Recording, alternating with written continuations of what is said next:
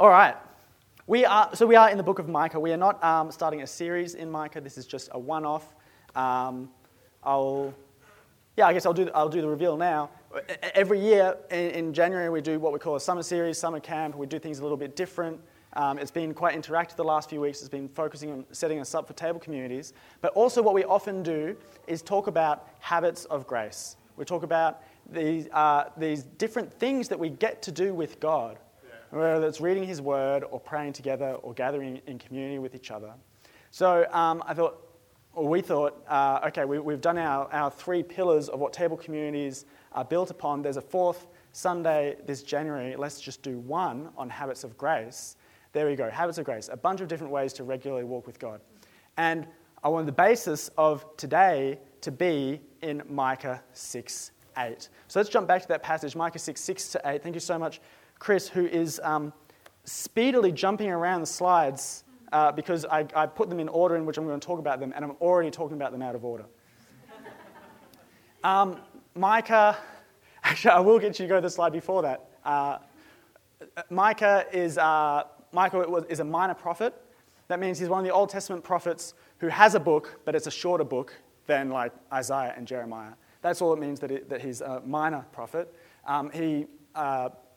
Micah starts by saying which kings were alive when he was prophesying, and so that puts him living at about the same time as Isaiah and Hosea, and it puts him living it puts this book written between 735 and 700 BC.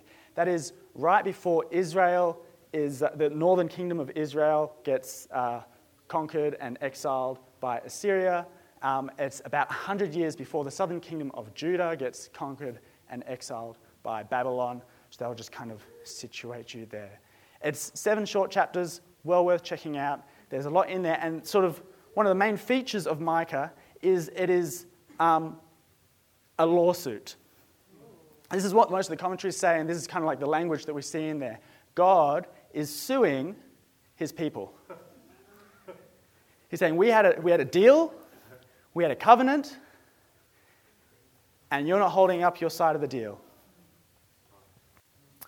And at the beginning of chapter 6, he says, arise, plead your case before the mountains. Let the hills hear your voice.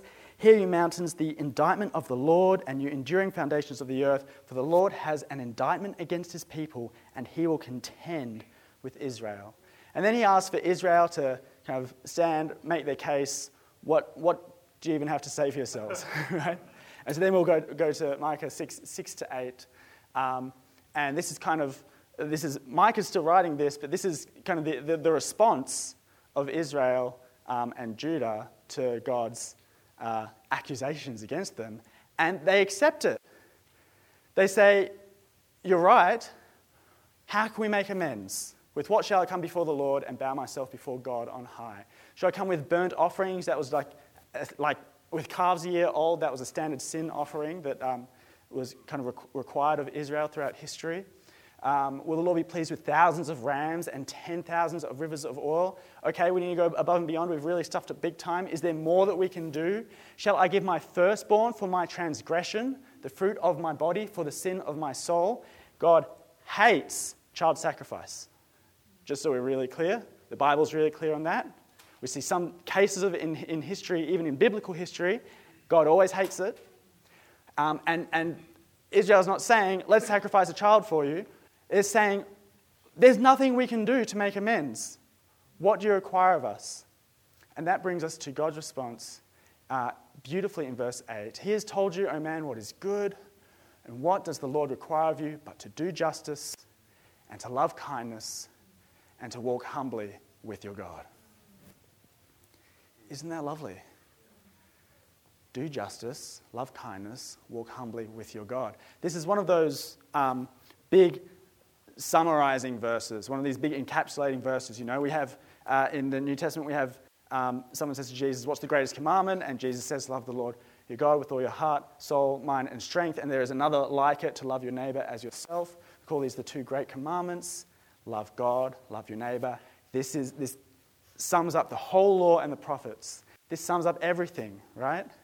This is another one. The commentary in my study Bible described these as the three forms of love: to do justice, to love kindness, and to walk humbly with God. To do justice, be good. Do what is right. And most of the time when you look for justice in the Bible, especially in the Old Testament, it's like a lot of the laws are about what is justice, but when the word justice comes up itself, it's to highlight, make sure that the poor experience justice. Make sure that the widow has someone standing up for her. Make sure that justice is equal for everyone. And so it's beautiful. God's justice is beautiful. And then to love kindness, or a lot of translations will say to love mercy. Kindness is sort of undeserved kindness, right? So both translations are great. Both are great to put up on your wall. To love kindness or to love mercy. That shows the heart, doesn't it? As what's our disposition towards others? What's our disposition towards those who've wronged us? Do we forgive? Do we love? And finally, to walk humbly with your God. This is a relationship. How are we with God? Are we with Him? We can technically obey the rules to the letter. And a lot of the Pharisees in New Testament times kind of believed that they were doing that, right? Technically obeying the law to the letter and even going above and beyond. We can, we can be living lives of great love for one another, but these are incomplete if we're not in a relationship with God, if we're not walking humbly with God. And I don't mean to say that we can actually do those other two things perfectly without being in relationship with God. But what I mean to say is that these are three absolutely essential elements that all work together that God requires of us. This is why the commentary says these are three forms of love. Jesus says the whole law is summed up in love, and we can see how these are the doing of love, the heart of love, and the living out of love with the God who created us to be in relationship with us.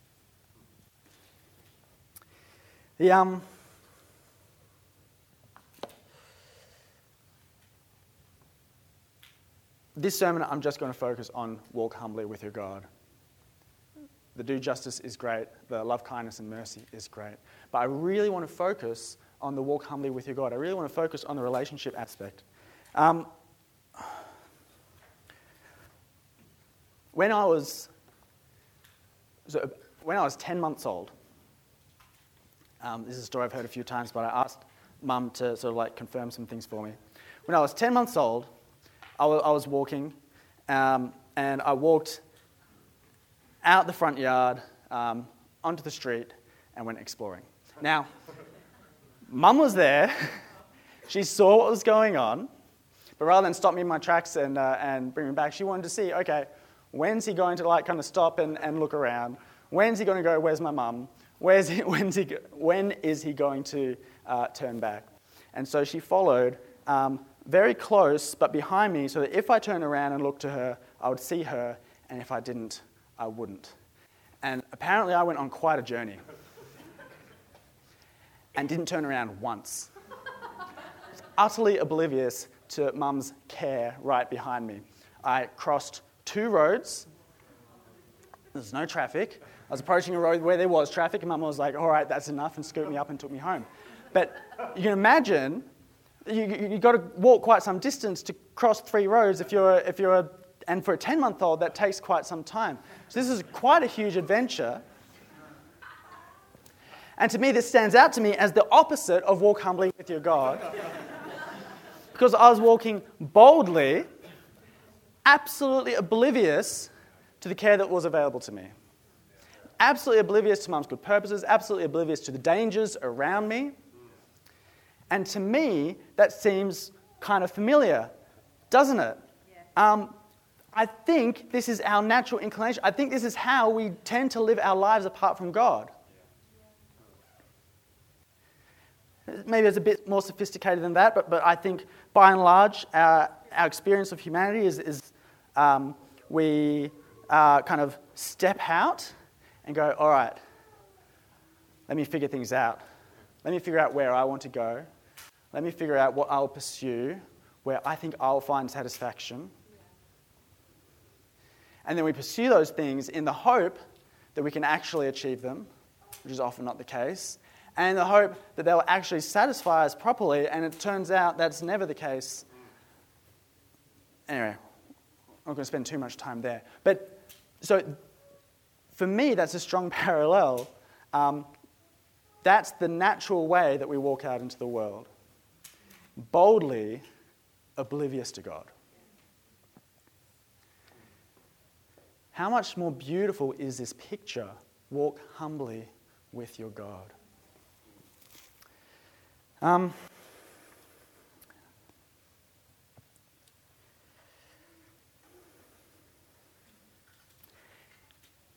While 10-month-old me had this self-confidence that was utterly unwarranted, but also hadn't been kind of like challenged by, moving cars or steps or anything.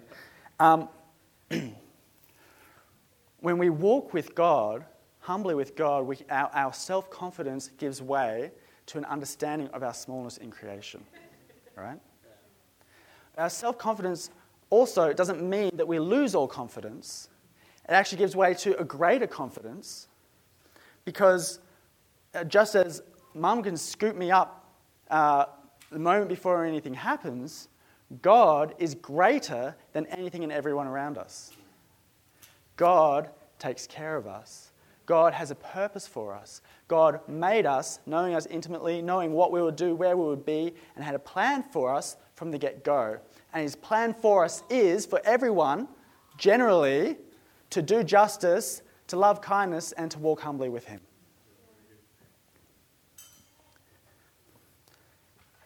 I love that picture. And I guess the point today really is for us to love that picture more and more.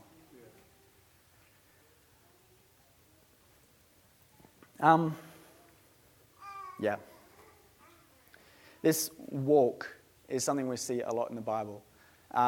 In Genesis 5, we hear about Noah's ancestors. So we hear about Noah as well, but we hear about the man that came before him. And Noah's great-grandfather Enoch, the Bible says very little about him, except his name was Enoch.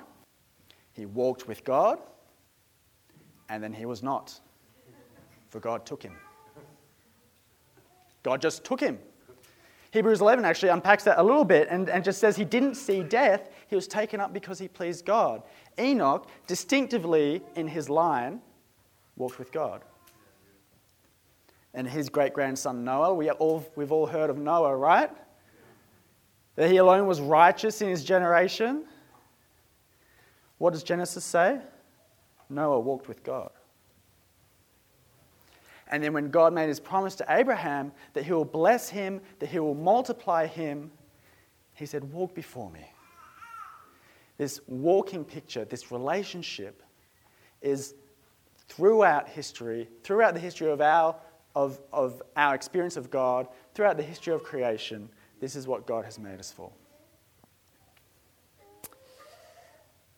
So, I really want to lean into the bigness of this privilege, that we get to walk with God, that we get to walk with our Creator. Psalm 8, verses 3 to 4, King David says, when I look at your heavens, the work of your fingers, the moon and the stars which you have set in place, what is man that you are mindful of him, and the son of man that you care for him? It's a fair question, David.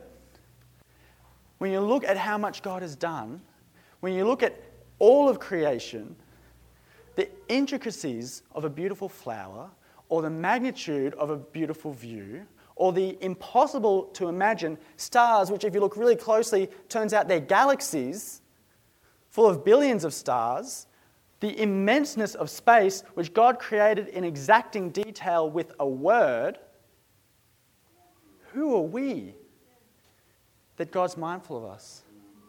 Who are we that God even knows who we are? Who are we that we get to walk with him? Isn't that crazy? That God, the creator of the heavens and the earth, created you and said, walk with me. Praise God. So I want to picture yourself walking, holding the hand of God, except he's much greater than we are. So imagine like you're Compared to him, you're the scale of a small child. And you're reaching up and you're holding his finger. And his voice makes the ground tremble. But every word he speaks is true and good. And his tone is warm. That when you speak to him, he smiles.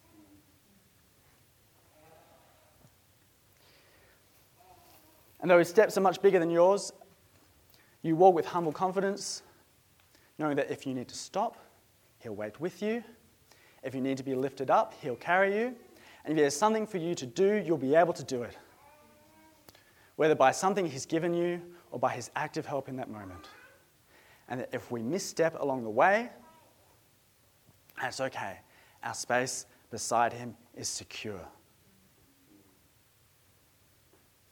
How awesome that we get to walk humbly with our God. Are you with me on how beautiful that picture is? Isn't it wonderful? And so I want us to all be like, yeah, I want to walk with God. I think most of us in this room are walking with God in some capacity, right? But I want to walk more and more with God. I want to intentionally walk with God. And so that's why it's a Habits of Grace sermon, right? Because when we talk about habits of grace, when we talk about fasting, worship, the word, service, community, Sabbath, blessing, prayer, generosity, these aren't comprehensive, but these are a whole bunch of things, the ways that we engage with God's grace, ways that we walk with him. I think often we think of them as like a checklist. We think of them as like a rule book. We think of them as a quota to meet. How am I doing with God at the moment? Oh, I haven't been reading my Bible lately. Maybe I'll open it up now. I've been reading it for about 10 minutes. Is that enough? That's sometimes, like it's silly when you kind of say it like that, but I think that is sometimes our experience of these, what we call habits of grace, these ways of engaging with God. And so the whole point today, the whole point of me talking today anyway, is that we see the beauty of walking with God and that we'd want to do it. Let's eliminate all guilt and, you should be spending more time in the Bible, I guess, or let's remove that and go, I want to spend time in the Bible because this is how God talks to me. I want to spend time in the Bible because do justice, love kindness, and walk humbly with your God is such a beautiful verse. But if I spend time in the Bible, if I read more of Micah, I understand it even more beautifully. I see that this is in response to Israel and Judah having turned their back on God. They said, what can we do? What can we do to make it up to you? And God says, just what I've always required of you. I'm not requiring extra. Just do right, love mercy, and walk with me. And then as you look around Micah, you look at the history that precedes it, and Micah points back to it. Look at what you've done, Israel. Look at what God has done for you. You see the wonder of God bringing his people out of Israel, rescuing them from slavery. You see the ways that God brought his people into a new land. Joshua says in cities that you did not build, I gave them to you. You see the generosity of God to his people. And if you look through hundreds of years of history, you see our own inclination to move away from him. We see more completely our need for Jesus. And we see in Micah that Jesus will be born in Bethlehem. In Isaiah that Jesus will be a suffering servant. In Daniel that Jesus will come in a while, but before the temple is destroyed. And the temple was destroyed in 70 AD. We see that just the more time we spend in the Word, the more we understand God and how he's worked in history and our place in history and our relationship with God. It is beautiful. It is wonderful. Let's spend time in the Word. Let's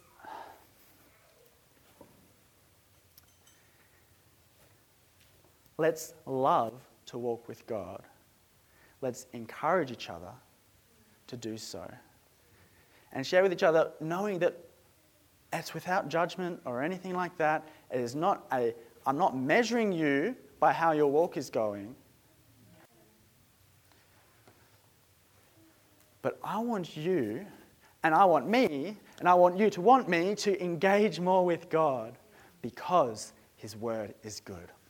Because talking to Him and having His ear is an immense privilege. Because walking alongside brothers and sisters in Christ is an amazing way that we get to experience God's love for us, and they get to experience God's love for them. God's using you to love people and using the people around you to love you. How awesome is that? I want us to rest, and I like, in preparing this sermon, I'm like, oh man, I'm really bad at resting. God, who didn't need rest, rested. And told His people to set aside time for it. And then in Jesus' day, Pharisees are like, what are your disciples doing working on the Sabbath? Because they were just pulling food off, like, they were harvesting, right? They were grabbing, imagine pulling an apple off a tree and someone's saying, what are you doing working on a Saturday? And Jesus says, man wasn't made for the Sabbath was made for man. This is a gift to us. This is God's goodness to us. It's not to get in the way of your ambitions with work. It's not to get in the way of what you need to do. It's that you don't need to do everything. But you need to rest. So that's what I want to encourage us in. So monthly we have our Habits of Grace postcards at the back there. Feel free to turn around and look at them. They look like this. About a year ago, my wife Tripti and Josh's wife Anna wrote these up. Just here are a whole bunch of ways that we can walk with God, a whole bunch of ways that we can engage with Him, and some tips on how to do them. Will did amazing work making them look really pretty and getting them made. And so, in my opinion, I didn't make them, so I'm allowed to say this, they look plenty nice enough to put on the fridge, to put somewhere where they're quite visible, and are reminders to engage in these things. Fasting. I think Sabbath and fasting are great examples, actually, of things that culturally we don't do. Even as Christians, we know, yeah, prayer is good. Yeah, reading the Word is good. A lot of us don't fast at all, and a lot of us don't Sabbath at all. But these are God's goodness to us as well. To me, I think of fasting as kind of like the world's oldest life hack. When you're too busy, when you go, this week, I'm going to pray more. This week, I'm going to check up on a friend. This week, I'm going to do this and that. And then that week, you don't do it. You go, I guess this next week, I'll think harder about it. What fasting does is it reminds you that you've set something aside for yourself. By tapping into your hunger or whatever else you're choosing to forego that you might otherwise have done. It's an unavoidable reminder that, oh yeah, I'm praying for my friend's healing. I'm going to stop and pray for him. And if what you're fasting from takes up time, it makes time as well, it's wonderful. So grab a fasting card. I'd love for us to run out of fasting cards today. We can always print more. So here's the suggestion. They're always there once a month for people to grab whenever they want. I think we haven't run out and needed to reprint yet, but we always can. There's not enough for everyone to grab one today, but there are enough for everyone to grab a couple. And maybe it is the Word is obviously good, but I'm not spending time in it. And so you grab that. Or maybe it's fasting is never ever on my radar, and so let me put it on my radar and grabbing that. But we have blessing. It is God's goodness to us that we get to be God's goodness to each other. There is prayer, of course, we get to talk to God. There is generosity. Everything we have in this world is simply borrowed from God, and God takes care of His children. So why don't we give freely for the care of each other, for the care of the world? For the Bible has a lot to say about good religion being caring for the poor, for the widow, for the neglected, right? There's fasting, Sabbath rest, service. Jesus modeled incredibly what service can look like. When he washed his disciples' feet, that's like the obvious example where he stooped the lowest he could stoop without dying, and then he went and died. Jesus stooped so low for the good of his friends, for the good of the people around him. So of course we can as well. Community, we cannot thrive as Christians in utter isolation. We need brothers and sisters in Christ. Worship isn't just what we did this morning, which was awesome, standing and singing God's praises, but it is praying God's praises, speaking God's praises, thinking God's praises. You can worship in how you enjoy a good drink. You can worship in how you enjoy a friend. And then the word. Towards the end of last year, look, 2023 was a bit of a hard year for us. And one aspect of that was really quite well anticipated. We had a baby at the beginning of 2023, and that really impacts sleep and just capacity to do anything and everything. But it occurred to me late in the year, as I was reflecting on my relationship with Tripti, my wife, that when we were dating and engaged, we were long distance, 12-hour time difference. The only way we could, we had to call each other to talk to each other, and we did this every single day. And I'm not a morning person at all, but I did this at 6 a.m. every single day. And I knew that in order to be able to get up at 6 a.m. the next day, I had to be in bed at 10 p.m. tonight, or I'll be a wreck the next day. And so that was 3 years. As it turns out, we are able to make room for the things that we value. Right? So let's make room for the Word. Let's make room to meet with each other. Let's make room to dedicate time to prayer, but also let's just talk to God wherever we are. Prayer is kneeling in solitude, or it is standing at the front here at 9:30 a.m. We have a prayer meeting everyone is invited to, or it is in your head in a crowded elevator, or out loud in a crowded elevator if you're feeling brave. But we have this access to God wherever we are, right? What a privilege. What a privilege that we get to walk with God. So I just want us to encourage each other today and this week and this month and this year. How good is it to walk with God? Share with each other how you're walking with God. Make plans with each other to walk with God.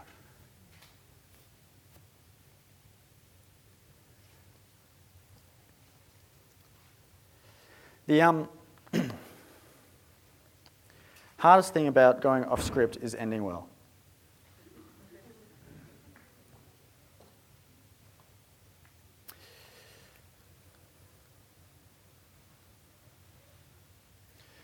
But I want to pray for us. Because here's the thing. Actually, you know what? I want to take a moment because I think I missed an important thing. And that is, before all of these habits, before these are any good to us, there's one requirement. There's one thing we need to actually walk with God. And what's that? Salvation. Jesus. Right? Enoch, who God took up at 365 years old, I'll bet you money he wasn't sinless at 365 years old. And in fact, the Bible's quite clear on no one is good but God. Jesus is the only perfect one. Jesus is the only one who actually walked with God perfectly. Hebrews 10 tells us that the sacrifices of the Old Testament by which people righted themselves with God, those sacrifices didn't actually do anything. And that's okay, because God had planned from the get-go that Jesus was going to come and be the actual sacrifice that actually pays for sins. And so when Micah talks about walking with God, when we read about Abraham walking with God, or even before God had any covenant with his people, Noah and Enoch walking with God, they're able to walk with God because of Jesus. And so, if you're here and you don't know Jesus, I implore you to get to know him. God's word tells us all about him, from the 700 years before he was born in Micah, or even earlier than that in the Psalms, or even earlier than that in Genesis. It all points to Jesus. It's in Jesus that we get to walk with God. And Jesus invites us to be his friends, his brothers, his co-heirs of eternity. How wonderful that in him we can walk with God. So, in a moment, Mark is going to lead us into communion, when we remember what Jesus did to pay for our sins, what Jesus did to make it so that as far as God's concerned, as long as we believe in Jesus, we are considered righteous. We are considered to have done justly. And we are considered to have loved mercy. So that the motivation to do those things is not to get into heaven. There's no ulterior motive. Heaven's already sorted in Jesus. And so we can do those things, do justice, love kindness and mercy, because they are good. Because these are the attributes of God that we were made to live in imitation of. So Mark's going to lead us into communion. But first, I want to pray for us. Because it is also not, thankfully, on us to just muster the desire, to just summon up the want, summon up yep, okay, I'm going to really want to walk with God. Thankfully, God wants this for us as well. God answers prayer. God listens to us. So pray with me as we ask God for help. Let's pray. Great God, creator of the heavens and earth, author of salvation, who are we that you are mindful of us? And yet you've given us your words, your ear, and countless brothers and sisters so that we can enjoy you. When we were far from you, you made a way for us in Jesus, and in his name we are counted as righteous. We get to be heirs with him to an eternal inheritance where we will walk with you face to face. Help us, please, to grow in our desire to walk with you, and help us also to walk. Thank you that you are faithful to do this, since it's what you made us for. In Jesus' name, amen.